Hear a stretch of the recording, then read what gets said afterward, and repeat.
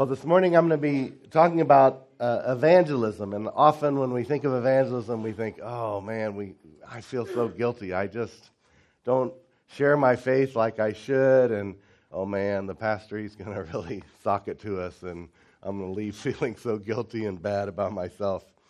Well, that's the last way I want you to leave today, and the Lord's really been putting on my heart that His attitude is that when we're not active in sharing our faith, we as a church and as individuals are missing out on so much joy that He wants us to have, and that He lovingly calls us to recommit to sharing our faith and be active in that, and realize that He just wants to bless us through that and to bless others as well. And so I want to contrast a little bit this idea of mediocrity and how it impacts our life, and that we don't want to be mediocre. Well, actually, at times, in sharing my faith, I thought, man, I wish I could be mediocre. I'm just doing a poor job of it. If mediocre would be great. But that we don't settle for that God wants us to really glorify Him by seeking to be really faithful and joyfully sharing our faith.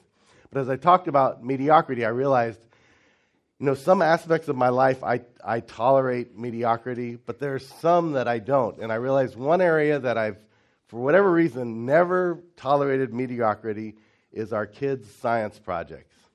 And especially when we were in China, that if they were going to do a project, they'd propose something. I'd say, "Oh, that is so boring." No, you can't do something boring like that. You got to do something really great. And so we had this theme when it came to science projects. It was go big or go home. And because of this, because we had these grand visions of doing great projects, these projects became just more than Teo doing it or Kia doing it. It was a whole family affair often trying to get these things finished. But we had a lot of fun through them. They were really exciting. Other people got really interested in what we did, and it was just wonderful. One of the first ones that Kia did may not sound that impressive, okay? It was to figure out what's the best way to predict sweetness in watermelons. Well, this is a big deal in China. The part of China we live in, everybody eats watermelon all the time. And you're always going to buy them, and everybody's thumping them, and it's got their own method for saying, "Oh, this is a really sweet one," And so we wanted to say, well, let's figure out how do you know which ones are sweet? So she tested. One theory was we could buy an app on our cell phone for a guitar tuner. And that if you thump the watermelon, there must be a certain pitch at which they're really sweet. Well, so she did it. We thumped and thumped and thumped. We could never get them to register anything on the guitar. So I don't know what the deal with that was. But that definitely didn't work. Then there was this method. You put a stick or a hollow stick or a straw on top. And if it spins, then it means it's really sweet. So we did this. We got a piece of straw and we put it on top. And we couldn't believe it. The thing starts spinning. And then we tried it again. It spins the other way. We're like, what is going on? How can a watermelon make it? Well, we did it, and then finally we started using 2 chopsticks to put the straw down on, and then it would just sit there. It was all because of either our breath on the straw or our fingers were sticky. It's a total wives' tale. Then there was this idea, if you push by the stem, if it's slightly soft, then that's going to be a really sweet one. So she tested out all these methods and then had people test the watermelons to see, which ones correlated. Then we found this app called the Melon Meter. So you thump the watermelon and it reads on the meter, okay? And it actually has a program that looks at the sound of the thump and how it degrades the shape of the sound wave. And if it matches it, then it's really sweet. And then lastly, the local people that sell the watermelons, they said the best way is you look for the color. And actually, they say you're looking for this brownish yellow color right here. That's how you know when it's really sweet. Well, it turns out that was the best method, the most predictable way to do it. But we also learned that you can't predict the sweetness. You can only predict the ripeness. So that was a little bit disappointing. So even if you can pick the ripe ones, but they still might not be that sweet. But when we told this to everybody was interested because everybody in China is always eating watermelon. They want to know, how do you pick the great one? So it generated all these great stories and them asking Kia and us all these questions about our experiment. So it was really a lot of fun. So then her next one, she wanted to test the tap water versus bottled water in Nanning. And in China, you don't drink the tap water. A lot of people don't even brush their teeth in it. It's bad stuff. And we're testing it for fecal contamination. Now, everybody knows what fecal means, right? Okay. So she tested the tap water versus we would get these big 5-gallon bottles of water and put them in a dispenser. So one of the things she tested, different locations, she tested the water bottle at her school because her teacher is really a health freak and really wanted clean water, so she got this special brand of water. Well, she does this experiment. Oh, and we were trying to think of a good title. So originally I proposed, do you have blank in your tap? It rhymes with tap, but but my daughter reminded, Daddy, we're missionaries, probably shouldn't use that title. So I said, okay. So she came up with, do you have stink in your drink? All right, so she does it. We had these Petri dips that our friend has. If you had 1 to 3 spots, that was an acceptable amount. Our friend who does water studies says, okay. So she did the bottled water at her school, and it had 180 plus red dots of fecal matter, and her teacher just about fainted when she saw this, could not believe it. Well, it turned out the water wasn't so bad. It was in the dispenser. They hadn't cleaned the dispenser for a long time, and it was like green and mossy, and so they ended up cleaning that, and everything ended happily ever after. Then Teo, he decided this was actually a project we were thinking of helping locals make money with aquaponics. So he built a full-scale system that's right here. It's a little hard to see, but in the top you have these ceramic pellets, and the vegetables grow, and then down below in the blue container is fish. And there's a pump in the bottom that pumps the water up every 15 minutes, and then this round tube is a siphon, and when the water gets to this level right here, it's designed so that it automatically lets all the water run back down again into the bottom. So the ammonia in the poop goes up to and the bacteria in these ceramic pellets turns it into nitrates and nitrites, and the water then goes over the roots. The roots don't have to go down to the water, so they don't grow, but instead all the growth happens in the leaves and the fruit. And then it goes back down and it's oxygenated and goes back down to the fish. So it's a kind of a symbiotic cycle, and vegetables really grew fast. His thing worked. Problem was he went to school he had to take an overnight bus to get there, so he built a 1/10 scale model of it that actually worked using a little aquarium pump. And it turned out great. Everybody was really impressed. It was a lot of fun. And then the next year he found this Briggs-Rauscher chemical clock that the chemicals were really hard to find in China, but he did all this work, got hold of them. You mix them just the right way, and there's an automatic spinner there, and it starts spinning, and then suddenly the solution goes from clear to this green, and then about 15 seconds later, it suddenly changes to blue, and 12 seconds later, it changes to this red, and then goes back to the green again, and keeps this cycle over and over at precisely those intervals. And so when he showed it, all of his friends in the dorms, they're like, wow, that is so cool, and Teo loved it. And then also they use this for antioxidants. So if you put antioxidants in the solution, the more antioxidants it has, the longer is the delay between the different color changes. So it's actually practical. But it was a really big, complicated thing. And so just when his friends said, wow, that is so cool, that was just like the crowning glory. And then he'd come home and tell us all about it. And it was just really fun, these science projects. We just got a lot of enjoyment from them and laughter and work together on them. And I realized that, wow, when we don't settle for mediocrity, it really adds a lot to our life, a lot of joy. That we do tolerate mediocrity in a lot of areas, but those that we don't, where we have passion and obedience, especially in this area of sharing God's truth, I believe we'll see that God pours blessing both into our church and also into our lives. I think one of the areas in our church is as we have new believers come in, there's so many people that know their Bibles well and have gotten healthy and love God and have intimacy, that it's just a joy when a new believer comes in and there's all these people that can help them figure out this Christian life.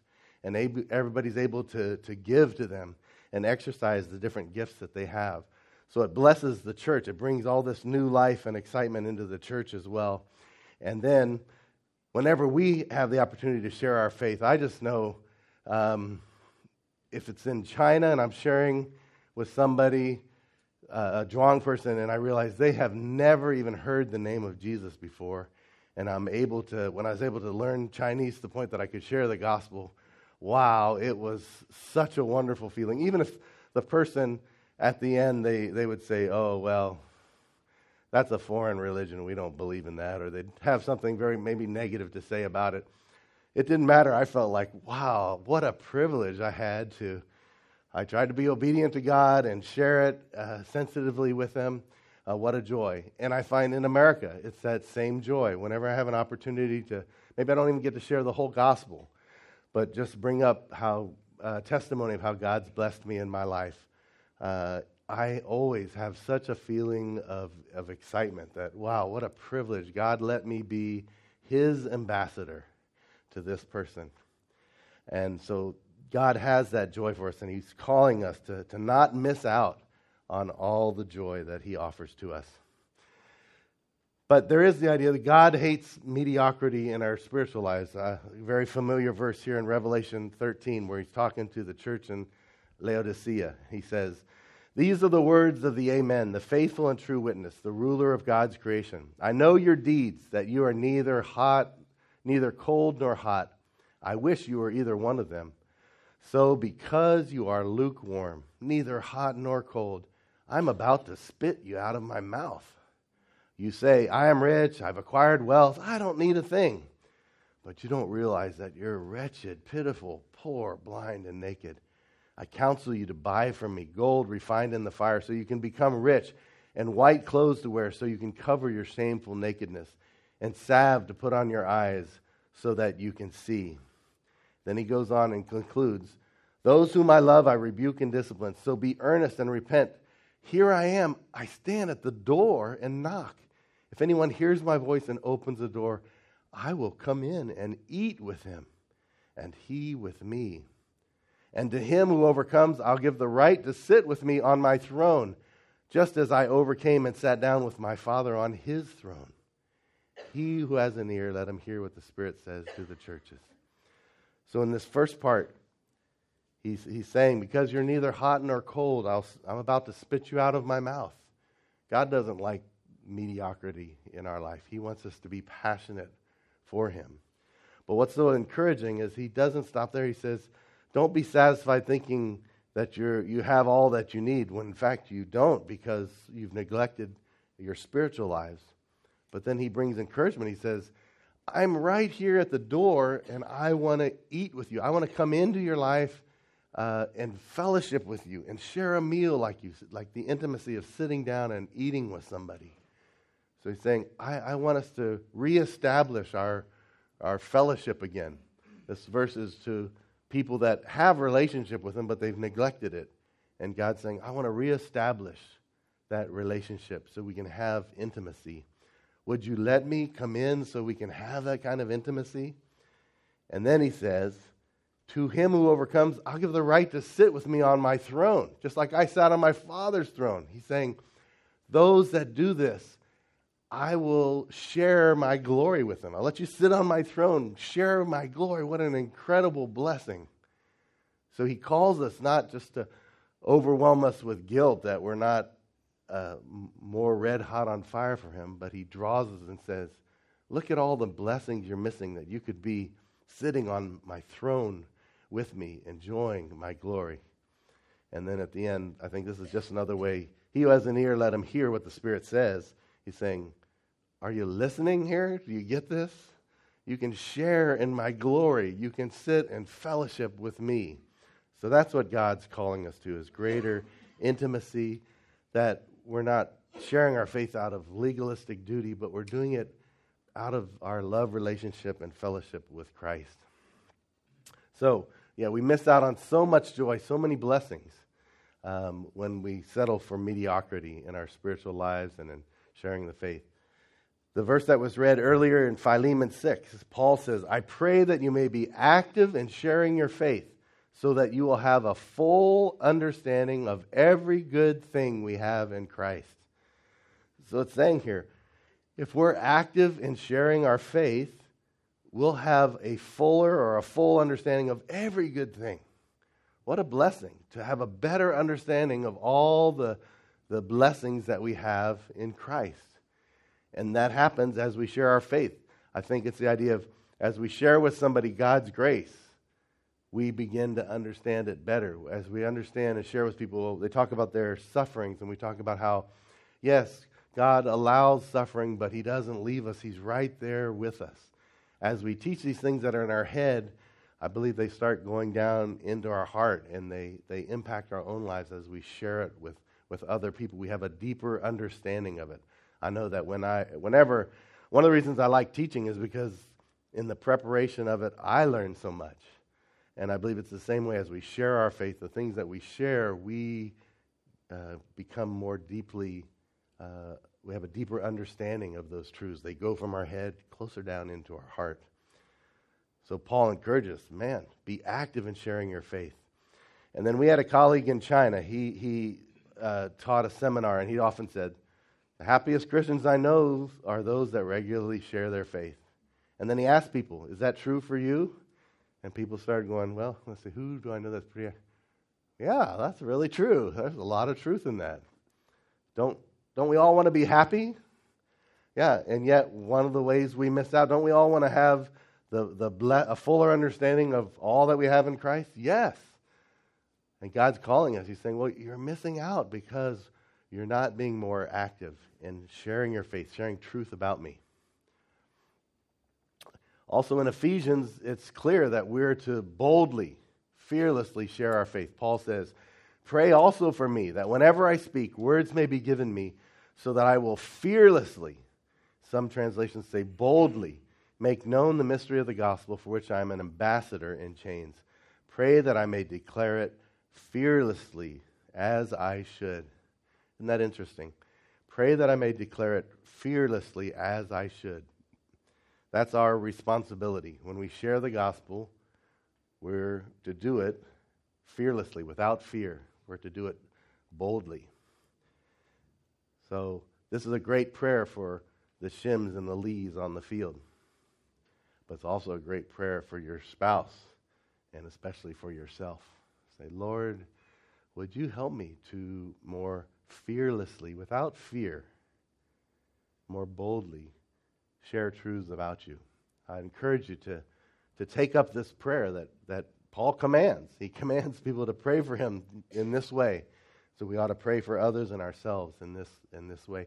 It's interesting, a good friend of mine years ago did a study of all the prayers in the New Testament. And he said, what I found out is hardly any of the prayers were for non-Christians. If you'll look, study the prayers in the New Testament. Almost none of them, very, very few, are for non-Christians, like, Lord, open their eyes. There's a verse about that, but that's one of the few ones.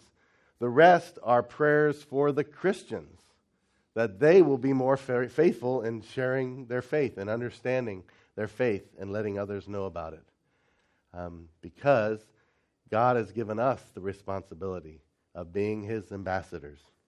So we need to be in prayer and do it fearlessly. And I believe this is really one of the keys as we talk about why don't we all do it better? We could talk about, we're all guilty of not doing better at sharing our faith. And I would have to say, oh, yeah, Lord, there's been a few times when I've done well, but boy, so many times when I felt your Spirit saying, yeah, maybe you should strike up a conversation here, and I didn't. So many times when I didn't follow the leading of the Spirit, and I would have to say, Lord, I am guilty as charged. I'm guilty of not sharing my faith as freely and fearlessly as I should. But I think that's what we need to address, these fears. It's fears that cause us not to share our faith more boldly. And I want to look at some specific ones there and just be real practical about this. I think we really need to change our thinking in a lot of ways so that we can overcome these hurdles. And I believe we are, and we will overcome these hurdles. All right, the first one, often we don't want to share. We're afraid this person is going to think we're a religious nut or a Jesus freak or, oh, he's one of those Bible thumpers or whatever. Okay, and so we say, oh, I don't want to appear like that, so I'll hold off saying anything. But I believe the solution is right away identify yourself as a Christian and be the fragrance of Christ. I mean, look around in this room. This is really a winsome bunch of people, okay? God has done amazing things in everybody's life. There's a lot of health here, a lot of healthy people. I would enjoy spending time with any person here. And yet we're afraid people are going to think we're weirdos and wackos. No, you guys are winsome people. You're fun to be around. So you should let people get to know you. And I find this idea, in China, often we did this. We would often go to an English corner, and as soon as possible, I always tried to say, well, as a Christian, I believe I should blah, blah, blah, blah, blah. One of the things that helped me did was, okay, I've put out the word that I'm a Christian. Lord, help me to be a good Christian. Help me to live by your Holy Spirit. Help me to represent you well as I answer these questions. And to realize that we are the fragrance of Christ. It talks about that in 2 Corinthians. But thanks be to God who always leads us in triumphal procession in Christ, and through us spreads everywhere the fragrance of the knowledge of Him. For we are to God the aroma of Christ among those who are being saved and those who are perishing. To the one, we are the smell of death. To the other, the fragrance of life. What's interesting, this is a picture. In those days, when a general conquered a people, he would ride in on often an elephant or a large horse. But in front of them, they would have a bunch of the handcuffed prisoners of the enemy. And they'd all walk in with their heads down, dejected. And then the general would be behind them, that he conquered these people, and all the shame on them, but all the glory to him. And Paul's using that picture, but he changes it a little bit. So it's the idea of the triumphal procession in Christ. So this picture of Christ who has vanquished the enemies, but then the prisoners are in front of him are us, prisoners of love. We have joyfully said we will serve him, our master. So Paul paints this picture. And then this sense of the fragrance of Christ. They said in these processions there would be the general, and then often they would have incense that was burned. And so it was the smell of victory. People would associate this smell with our forces have come back in victory. They've conquered our enemies. So it was a wonderful smell, the smell of victory. And that's what we are to the world, the smell, the fragrance of Christ. It's a wonderful smell. You guys are winsome. I smell the fragrance of Christ in you guys. So don't believe this lie that, oh, people are just going to think you're wacko, you're nuts. No, you're winsome people. Christ is living in you, and I can smell his fragrance. So identify yourself as a Christian. He wants to have your people around you to smell that and be attracted to it.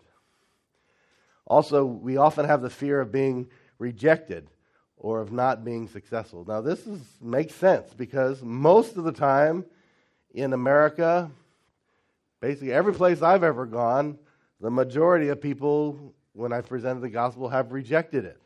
It's a minority that believe it. So, if even among the Zhuang, we started keeping statistics of all the different workers, and they were having like 0.5%. So out of every 200 people that were shared with, one might make a decision. And so they said, well, that's a really low number. Maybe the way you guys are sharing it. So we looked at the way we were sharing it. But the reality was the number was low, and it was easy for people to get discouraged. It's easy for us to get discouraged because most of the times that we share, people are going to reject it. But we take that, and so then we don't want to share it because nobody likes rejection. And I believe we've got, and I think last time I talked on this, we talked about how important it is to have the right definition of success. And we need to correct it. And so we used this old saying by Bill Bright of Campus Crusade. We changed it a little bit to read this way. It says, success in evangelism is sharing truth about God by the leading and power of the Holy Spirit and leaving the results to God. So first at the end, I love that part. hey, our job is to obey and follow the Spirit's leading. Whether the person believes or not, that's the Holy Spirit's job. That's God's work. Of course, we need to share boldly. And another place Paul says we need to share clearly. So we need to make sure people understand the gospel we share. But when we do that, then the rest is, it's up, and we lean on God to help give us wisdom to do that. But the rest, it's up to God. Our job is to be faithful and boldly and clearly sharing it. And then also, success in evangelism. So often we think to be successful, we have to share the whole gospel and ask them, are you ready to make a decision? Would you like to become a Christian today? And if we don't get all the way to asking them and them saying yes, then we've failed. But that only happens 1 time out of 100, 10 times out of 100. So, man, we're failing 90 to 99% of the time. Of course we're going to be feeling down about evangelism. We've got totally the wrong view of what evangelism is. Instead, I believe last time I shared this as well, that somebody did some research and found that the average non-Christian had 25 to 30 touches with different Christians and encounters with different Christians, conversations with different Christians before they made a decision. On average. Of course, some were much shorter. Some were several hundred conversations. Some people are really stubborn. So if we're just focused on the final decision, no, we need to realize, hey, if I'm one of those 25 to 30 conversations, that's significant. And in China, we would use this illustration, but I think it works here. In China, when you buy vegetables, they have this scale that they hold. It's just a string with a stick and then 2 plates underneath it. And so they put, I want a kilo of peas. So they put the kilo here, and then they hold up the thing, and they start putting peas on. And the scale's like that, and they keep putting them on. And then finally they put on that one last pea, and it evens out, okay? Well, this illustration would be, our view of evangelism is, that last pea is which one? Oh, that one. That is the great pea. Look at that pea. Oh, it must be super sweet. Then I'm going to keep this one just for me. This is the pea that tipped the scale. Well, that's ridiculous. It's the same as all the other peas. Okay? But so often evangelism, we celebrate if we have the chance to be that person that brings them to faith. We're the last pea, we celebrate. But if we're not, we don't even celebrate it. Oh man, I was able to share my testimony, but that was it. Shoot. Oh, gosh, that didn't go very good. No, we should celebrate. Hey, I helped, through God's grace, I probably helped bring that person one conversation closer to faith. I should celebrate that. And as a family, we always try to do that. For a while, one of the habits we started was, we said, okay, every time we get in a taxi, we're going to start a conversation about God, because we took lots of taxis. They were really cheap. That was our way to get around. And taxi drivers were easy to talk to. And so we started to make that commitment. And Helen had a certain style she would do. Mine was always, I would say, oh, what's the next holiday in China? And they would say it. And then I would say, we don't have that holiday. The Moon Festival, we don't have that in America. Our 2 big holidays are Christmas and Easter. I said, have you ever heard of Christmas and Easter? And almost always they say, I've heard of Christmas, but I haven't heard of Easter. I said, do you mind if I tell you about them? And so then I would use Christmas and Easter to tell the gospel. And start with Christmas, how God came to reconcile us back to God. Tell the whole, maybe in 5 minutes, tell the story. And so I say, and then at Easter, he died on the cross and rose from the dead and gave us new life. So I'd explain it all. And so I learned how to do that. And so every time I got in the car, I'd ask that question. What's the next holiday in China? And it was great. And then sometimes we'd finish. Many times the driver, I can remember things like we'd finish sharing and the driver would say, yeah, that's interesting. At Christmas, we go out and get drunk to celebrate Christmas. I'm like, that's your response to the gospel I just shared with you? And yeah, a lot of times it was. I say, okay, well, I guess they're not that interested, or this person's not. But as a family, it was really neat, especially Kia and Teo were really good at this. When we got out of the taxi, they'd say, good job, Dad. And that really meant a lot. And we tried to develop that habit. Whenever one of us would share, regardless of the response of the person, we'd come up and say to Helen, good job, honey. That was great. And we realized, we need to celebrate that person. Yeah, they weren't that final P, but they were a P on the scale, getting them closer. So I really think that's really important that we change our definition of success and we celebrate every seed that gets planted. It might be, oh, how was your weekend? Oh, yeah, it was good. We went to our church had a little parenting seminar on how to be better parents. And then maybe the person says, oh, really? And you say, yeah, one of the things we learned was blah, blah, blah. So now they know that you're a believer. They know that Christians are concerned about being good parents. And maybe you've had a chance to share, a biblical principle with them. That's one more seed that goes on there. Yeah, you didn't get all the way to sharing the whole gospel, but you've had success because you've shared by the leading and power of the Holy Spirit. And regarding that, the leading, sometimes as we share, I think it's important that we don't cram things down people's throat. Nobody likes that. And so if we share a little bit, we ought to stop and say a quick prayer. God, should I keep going?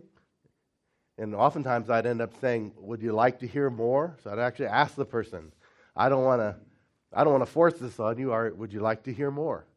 And sometimes they'd say, no, that's enough. And so okay, well, that's enough. I try to do it by the leading of the Holy Spirit.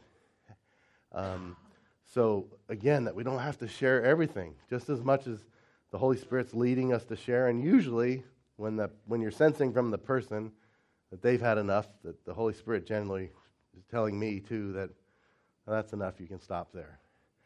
We're looking, and also for the power of the Holy Spirit. While we're sharing, we're saying, Lord, I know these are just words I'm sharing to this person. I need your Holy Spirit to change their heart. They're not going to believe except your Spirit changes their heart. So it's the leading. We do it by the leading and relying on the power of the Holy Spirit and leave the results to God. Also, I think this passage in John 4 is really important. Look what it says here. Jesus says, do you not say, there are yet 4 months, then comes the harvest? Look, I tell you, lift up your eyes and see the fields are white for harvest. Already, the one who reaps is receiving wages and gathering fruit for eternal life, so that the sower and the reaper may rejoice together. For here the saying holds true, one sows and another reaps. I sent you to reap that for which you did not labor. Others have labored, and you have entered into their labor. Others have done the hard work, and you have reaped the benefits of their labor. Okay, first of all, he says, don't say, oh, there's no harvest and nobody interested. Jesus says, no, the fields are white for harvest now. Already, somebody's receiving the wages for reaping. So God says to us, there's always people whose hearts he's been active in that are ready. Yeah, there may be lots of people that aren't, but there's always God working in people's lives. So don't ever say, oh, none of these people are interested. God's always at work. But then, this at the end is amazing. He said, others have done the hard work. He's talking about the others. He said, I sent you to reap for what you did not labor. Others have labored planting seeds is the idea. Others planted the seeds. You're coming now. I'm having you to reap. Others have done the hard work. What's the hard work he's saying here? Planting seeds or reaping the seeds? Which is the hard work? Planting the seeds. So we have it all backwards. On the P thing, we take the P at the end where you reap. And we say, wow, that's so great. This is the greatest thing. Where God says, no, all of the sowing, that's the hard work. The guy that led the person to Christ, that's the easy part. We have it totally backwards. We give all the glory to that. And God says, no, the glory belongs to those that have done the hard work of sowing the seeds. So we need to rejoice even more when we say, Well, I didn't lead the person to the Lord, but I did the hard work of sowing the seed. God says that's the hard work. Doesn't feel like it, but that's what he says. I'm going to believe that he's calling me to do the hard work. So we need to change our way we think about it. Yeah, another fear that we have is being embarrassed that we don't have all the right answers. But again, one of the best things to say, I'm not really sure about that. That's a good question. Let me find out about that and I'll get back with you. That sentence is so beautiful because, one, it shows that you're not proud, that Christians aren't proud, that you're a learner, that you're teachable, that if they want to become a Christian doesn't mean they realize, oh, for me to be a Christian, I don't have to know everything. This person certainly, they couldn't answer that question of mine, so I guess you can be a Christian without knowing everything. That's an important truth. Okay, and also, it gives you one more time to connect with the person. So maybe it's somebody not at your work that you bumped into. Oh, can I get your number and I'll email you the answer? Or if it is a coworker, it gives you a reason to go, hey, the other day you asked me that. I went and did some research. I asked some friends of mine that are Christians, and they told me, they gave me this book, and I read it, and what it says is blah, blah, blah. So your conversation continues on. So this is a blessing that you don't have all the answers. It's a positive thing. We need to see it that way. Also, another thing is, if we start sharing our testimony or our personal experience, the person can't rebut that. They can't say, well, that's not right. Well, of course, it is right. I lived it out. That happened to me. And so that's powerful, always sharing our testimony. Sometimes we think, if we just share, God really blessed me. Like Helen was just, she went with she's taking this art class, and there's some senior citizens, and they took a trip out to the Getty Museum on yesterday. Was it yesterday? And so she went along, and I prayed for her in the morning. I knew she was going to share with somebody, or she'd be sitting next to somebody. And sure enough, what she ended up doing was sharing her testimony of how after she came back from China, God provided her to get a job at Disney. That she started just doing work as an intern free, but that her boss really liked her and then offered her a job. And so she shared that testimony of how God blessed her in that way, and she really needed a job at that time. And sometimes we think, well, that was just a story. She didn't share the gospel. But no, that was another seed that went on there, and we need to celebrate that. And people can't dispute that. So that's a great thing about sharing there. Okay, then this is another real fear. Sometimes we're embarrassed. Maybe I'm not going to share it very good. Okay? And here at last, Paul says, pray that I may proclaim it clearly as I should. So Bible's pretty clear. We do need to be able to present the gospel clearly to people. But we can do it. And the way to do that is by practicing. Okay? As we practice, it builds confidence. We've been doing with the youth. We started with the ABC diagram of sharing the gospel, and they learned that, and then we started sharing the bridge illustration. We've been working the last 6 months. They've been memorizing the verses, and now I can ask one of them, can you share it? And they can say the verses and draw the picture for the most part, and they're developing more and more confidence. And so they're excited, I'm excited, I'm hoping they are, that we're going to get a chance to use this next weekend with the homeless when we go out. If God gives opportunity, they get a chance to share it. But we've been saying, better be practicing, because if you practice, you'll have more confidence, and you'll say it right. And God wants us to present it clearly. So I think the same applies to us adults. Let's practice it. If you had to share it right now, somebody said, how do I become a Christian? Could you sit down and clearly explain to them? Or do you need to do a little practicing up? If you need a little practicing up, okay, do it. Get ready. Because I find when I practice and I rememorize the verses that I like to share, then I'm more open to, hey, maybe there's somebody I could share this with because I know it now. I won't forget it. Then also we have this real fear of offending somebody. But one of the great things is the fact that you have that fear means likely that you will not offend anybody because you're already sensitive about doing it. But another thing I like to recommend is saying it. Oftentimes we have a fear about something. just put it out there. Say, oh, I don't want you to feel like I'm really pushy, that I'm cramming my beliefs down your throat, but would you be interested? You were talking about Christianity. It sounds like, I think maybe you don't completely understand what Christianity really is about. Would you mind if I took 5 minutes to present how a person becomes a Christian? I don't want to offend you or cram it down, but would you be willing to hear that? So you say it up front. I don't want to offend you. I don't want to be that person that's pushy. And you get it out in front, and that dissipates the problem right there. So, and I don't see you guys going around offending lots of people. I don't think you need to be worrying about this. Just the fact that you're worried about it means that you're sensitive to it. And then in 1 Peter, this verse says, always be ready to give a defense to anyone who asks you for a reason for the hope that is in you, yet do it with gentleness and respect. That's the key. Whenever we're sharing truth about God, we're sharing the gospel, we need to be showing respect to that person. You believe that? Oh, that's stupid. You believe in evolution? You're a monkey's uncle? What? No, we treat people with respect. All right, and with gentleness.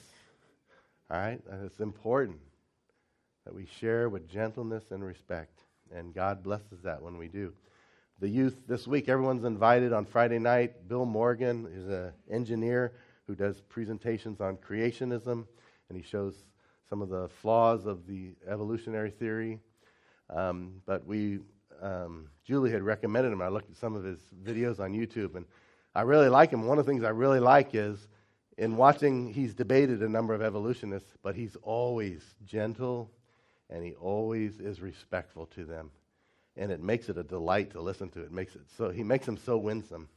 So if you'd like an example of how to do that, how to even debate somebody yet be gentle and respectful, come Friday night. Everybody's welcome. All right. Now, Romans 10:14-15. I really like this passage. We've all heard this before. How then can they call on the one they have not believed in? How can they believe in the one whom they've not heard? And how can they hear without someone preaching to them? And how can they preach unless they are sent? As it is written, how beautiful are the feet of those who bring good news. How beautiful are the feet of those who bring good news. Okay, I think I'm going to do this. Who's one woman that has shared the gospel with somebody? If you're a woman and you've shared the gospel raise your hand real quick. Anybody? Okay, Michelle, would you come here for a minute? I think you're perfect for this. Come over here. Thank you for volunteering. That's so generous of you. Let's give her a hand. Okay. Now, if you'd put your foot up here. I'm so sorry that you wore your what are these, Ed Taylors? Yes. The high top shoes? Yes. Not Ed Taylors, but Chuck Taylors, yes. Well, these are these are cool shoes. All right, now what are you doing? Oh, okay, now, all right, now I want you guys to look at her feet here. And because she shared the gospel, what does God say about her feet? You guys tell her. They're beautiful. Say it again. Don't cover them up. Okay. What are they? Okay. Thank you. All right. So that's a perfect illustration. I'm sorry to embarrass you. You're such a... I owe you. Okay, but why is it? Our foot is we think of all the parts of our body, it's the least attractive part, right? Okay, but in this verse, God is saying, when we bring the good news to other people, He says to us, man, your feet are beautiful. Your most unlovely part of your body is beautiful. So what does that mean He thinks about the rest of us? If somebody is crazy about your foot, then they're going to think the rest of you is fantastic. But that's what He does here. God's saying, when we share the good news with others, we have beautiful feet. Do you sense the pleasure that He has in that when we share with others? That's what God says to Michelle. You shared the gospel with another person. Wow, your feet are beautiful. Maybe there's a picture there of maybe those feet had to go through some mud to get to that person. But wow, they are still beautiful because they brought the good news. And what's interesting, this comes from Isaiah chapter 52. And Paul borrows this phrase, how beautiful are the feet of those who bring good news. And I have this whole thing. I won't read it all, but this is it, Isaiah 52:7. But the context of this is a prophecy. The immediate fulfillment was God was going to bring them back from the Babylonians back to Jerusalem. But the ultimate fulfillment of this prophecy was when God himself will reign on earth during the millennium. And Paul, and the writer in Isaiah here is saying, how beautiful are the feet of those who bring good news. This good news, how beautiful the messenger's feet who proclaims to Israel, one day the Messiah will reign on earth and he'll bring justice for all the nations.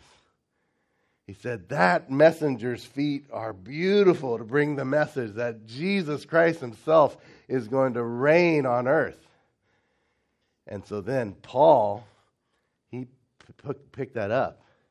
And he said, you Christians, when you take the gospel to other people, whoo, your feet are beautiful. Your feet are beautiful when you take the gospel to another person. You're that kind of messenger. You're like the messenger that brings the message that God is coming and one day he's going to reign on earth and bring peace among all the nations. That's amazing. And that's how God sees us. So I want to talk quickly about some applications of this. I want us to all to think, I'm going to give a list of a bunch of things. I'm not saying you need to do them all. But think about some of these. Which are ones that maybe God would call you to do? What about in our home groups or accountability groups? I've been thinking about our accountability groups. Maybe you have 6 to 8 people. Ask around and say, is there somebody that has someone God's put on their heart? They're not a believer, but maybe they like baseball a lot. Maybe as an accountability group, we all go to a Dodgers game or an Angels game. Find out what team they like. And we take that guy and we go out and have an event together. And he gets just to hang around other Christians and sees that Christians are normal people, that we're happy, that we're winsome. He gets a chance to sniff the fragrance of Christ in our midst. Or a home group doing the same thing. Maybe there's a family that you have a relationship with, but you need some kind of event to help you take it the next step, to plant a little seed. Or an acquaintance, a work colleague, an unsaved friend. Is there one that God would have you to just invite over to your house for dinner? And they'll see that you pray before your meal, that you're believers, and it'll be one more seed that goes on the scale. Or Helen and I are willing to do this. Paul and Kate, there's others here that could do a 1-hour seminar during lunch on parenting, or also I mentioned on marriage. Do you have colleagues that would be interested in something like that? Oh, hey, someone from my church, they occasionally do these seminars on how to be a better parent. And they're going to come next Tuesday at lunch from 12 to 1. We're bringing in pizza. Would you like to come? If there's people at your work that would like to do that, I know Helen and I, we'd love to teach like something. I'm sure Paul and Kate would be very open. Maybe there's somebody in your home group that maybe you'd like to teach it. We'll give you our notes that we use, and you can teach it. But anything like that, be thinking, would God have you do something like that to put that next seed on the scale, that next P on the scale? Maybe God would have you contact Prison Fellowship and find out of someone that's in a local prison that you could go visit a couple times a month. That's from Orange County or Santa Ana. Build that relationship. You'll definitely have opportunities to plant seeds here and there as you converse. Also, begin praying for 3 people that God gives you a burden for seeing come to faith. And you begin every day asking God to be working in their hearts. Okay, praying every day that God gives you an opportunity to sow a seed, a truth about God with somebody. Maybe the whole gospel, but maybe it's just one little seed, one little testimony of God's goodness. Okay? But I believe as we start doing this, that our radar goes on and we start making ourselves much more available for God. Oh, God, is this the person? Is this the answer to my prayer? Do you want me to say something about what happened at church. Like, oh, how was your weekend? Oh, yeah, it was really good. On Friday night at our church, we had a guy that spoke about reasons why we should believe, logical reasons we should believe in God. And you leave it there. You're throwing out that bait. And maybe your coworker says, really? Are there logical reasons? What did he say? Just open the door for you. Okay, you're just throwing out little bait, little seeds, and then responding to them. And then lastly, I've been talking with Paul. We haven't ironed this all the way out, but we're thinking in accountability groups of saying, yeah, we're going to try to do this. We're going to pray that God would give us opportunity to sow seeds. And so every time we do, regardless of what the result is, because we're leaving the result to God, if I have a chance to plant a seed and I write the other and say, hey, praise God, I was talked with a coworker today, and I mentioned to him that on last Sunday we watched a movie, or last Friday night our church watched a movie on refugees, and I got to tell him about how our church adopted a refugee. I got to plant a seed, and maybe you say he really wasn't very interested, but I was obedient to the Holy Spirit to share that much, and so join me in praising God. Now the thing we don't want this to be a thing where you get on a roll. Maybe you start sharing with a lot of people and you get really proud and want everybody to know how evangelistic you are. All right, we'll all be sensitive to that. But the idea is we encourage others. Hey, they're doing that. Yeah, I could do that. That was pretty simple to say, I saw a movie on Friday night. Why don't I try that? And so it's just to spur one another on, because that's what God's saying to us is, you're missing out. I have so much joy I want to give you, so much life I want to give you as you share the good news with people that need to hear it, that have broken lives, and you have the cure. Won't you do it? Don't miss out anymore. Don't let them miss out anymore. But join me in planting seeds by the leading and the power of the Holy Spirit. That's what he says. Don't miss out on the joy God wants to bring you in your life and to our church as we faithfully share truth about God by his leading and leave the results to him. Let's pray. Lord, we just offer our lives to you. We thank you that you're so gentle and kind, and Lord, we confess that, we failed you so many times. So many times we haven't been bold. So many times we flubbed up, we didn't share things very clearly. Times when your Spirit nudged us to say a little word to this person or strike up a conversation, we didn't. Lord, we ask that you forgive us of that. But Lord, we just want to tell you today, we want to change. We want the blessings you have for us, and we want to be a blessing to others, and we want to see broken people being healed. So Lord, would you help us to be faithful to follow the leading of your Spirit in planting little seeds for your glory and encouraging our brothers and sisters to do the same. Pray this in Jesus' name.